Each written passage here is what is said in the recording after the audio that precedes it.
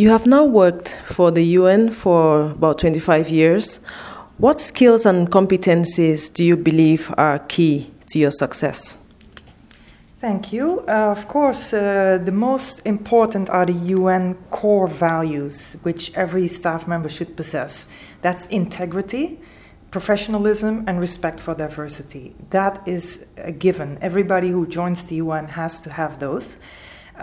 So this was a key to my success and everybody else's success that works for the UN. Respect for diversity is obvious in a multicultural organization as ours that works all over the world, and it also encompasses gender and any other diversity you might think of. So we really value human rights and we want to treat every person with respect, and these are our values. And you may find yourself working in a place where the culture is completely different from what the UN values are, and it's our job to demonstrate these values regardless of the environment that we find ourselves in, and also to have a dialogue with people that see it differently in order to really promote the UN core values. That's what we're all about. And then, of course, you have the work-related competencies, which are very important. And we have actually about 8 of them, but I'm just going to single out the most important ones in my view. The number one for me is teamwork. The UN, again, is a very diverse place, and you will work with a lot of people that see things differently, that bring a different background. And you have to work together. Even if you think you may have all the answers, that is never the case. And we get to a better product by working with others and taking their viewpoints into account. And you will get to a better outcome. So everybody needs to ensure that the entire team contributes to the success. So that's really the key one for me. The other one is also client orientation. You're not in a job to only satisfy your boss or yourself or your colleagues. It is all about the client. Who are you working for? Who is the client that you're serving? And it could be internal to the mission if you work in support, or it could be external to the mission, like the population of a country you work in. And that's who you're here for. And you need to put the client first always. So those are for me really the main competencies that count. Thank you. You have a long and successful UN career. I think our listeners are curious to learn from your success. Yes, thank you very much. I am very happy with my career. And as you said before, it's been 25 years. So what have I done in this time? I really moved around a lot. I've worked in very different areas in the UN, at headquarters and at the field. And actually, I've been in 8 different departments, and I believe that contributes to success in the UN. If you want to get to higher levels, you can decide to be a specialist and just get progressively better and higher responsibilities in your area, or you can do what I did, and which is if you want to be a more generic manager later on in your career, like a chief of staff is, it's really important that you move around and you see different elements. It's very difficult for people that work in the field that have never been at headquarters to understand the pressures that we're under and the limitations that member states might wish us to work within. And it's very difficult for people that have only been at headquarters to understand the pressures in the field and the demanding conditions. So move around geographically and move around also if you have an opportunity between different job types. So another success contributor I find is bring solutions to the job and not problems. If you bring problems and you give your supervisor or the mission that you work for the problems that you cannot solve, this should not be a regular occurrence. Most problems, you ought to look for solutions and bring solutions. And then sometimes there will be something that you cannot solve, and then you seek support from your superior. So me as a manager now, overseeing quite a lot of people, I value those managers that work for me that bring me solutions, because I don't have the time to solve every problem on my own. So this is really a key to having a successful career in the UN. Let's now talk about serving in a field mission. What is appealing in serving in a UN field mission, and what is your role as Chief of Staff in this field mission? What is appealing to me of working in a field mission is, first of all, you get to experience different cultures, but of course we are here for a reason, and that is because the situation is very difficult in the country where we are.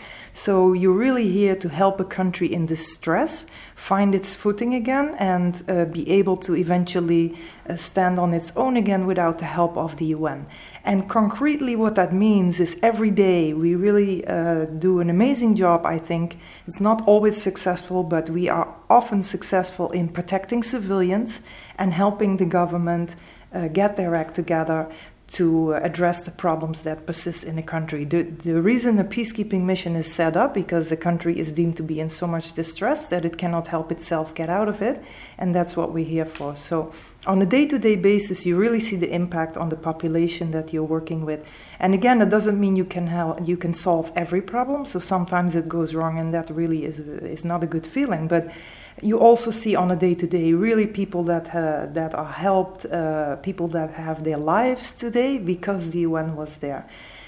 For me personally, I am also very attracted to work in a field mission because I have a military background from before I worked for the UN.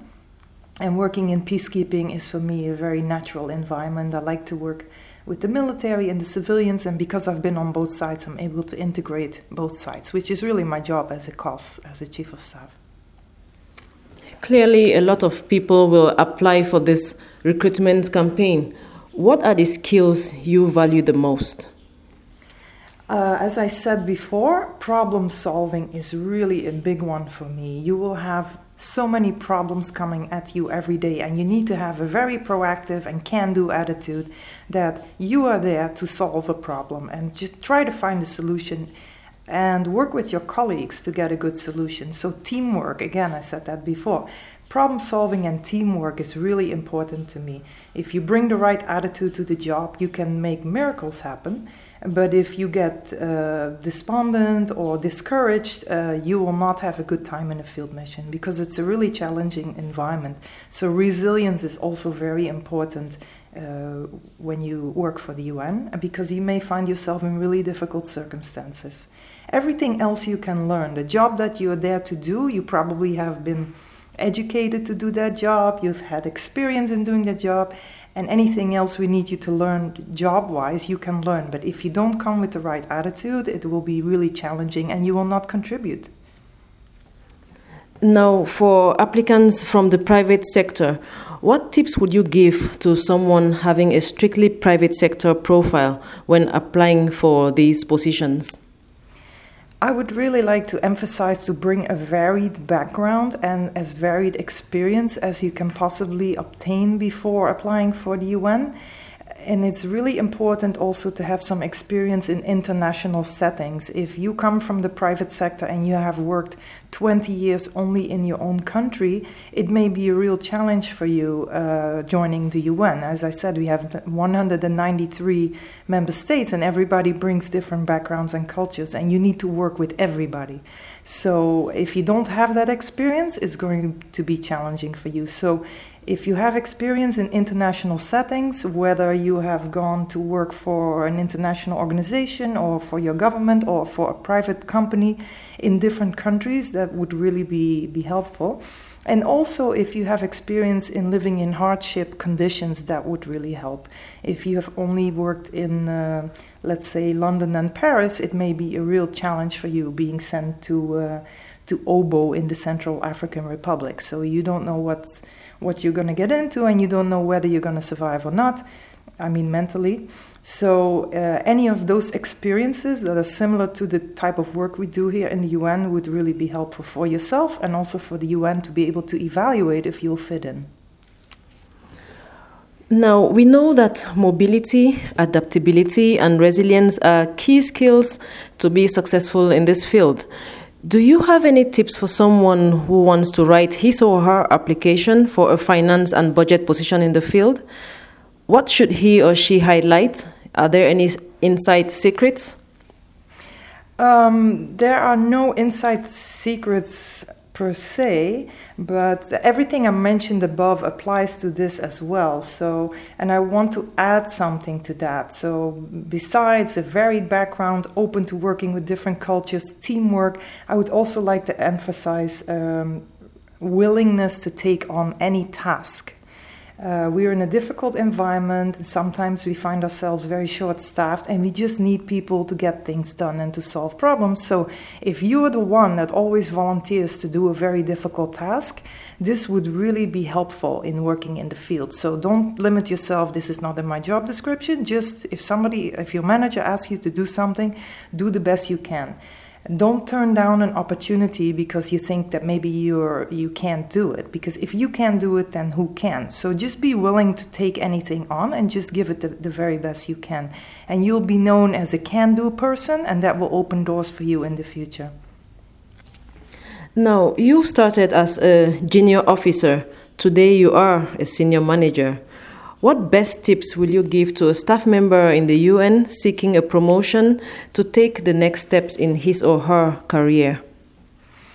I have to come back to the same thing. Bring solutions. Often your reputation is your biggest asset in the UN. It's not only what you write in your job application. It's not only what your references say about you when a reference check is conducted.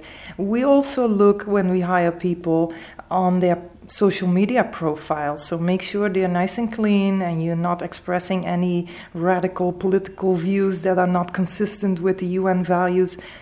And when you're in the UN, bring solutions. Make sure your boss values you as somebody who will solve problems and not add more problems to their already considerable workload, and to work as a team. It's really not useful for us to have the best specialist in any given field if they can't work as a team, because we all have to work as a team, and if you don't get along with other people or you think you're always right, that's not going to go over well in the UN. We have a very collaborative environment, and it's really important for you to be able to work in a team.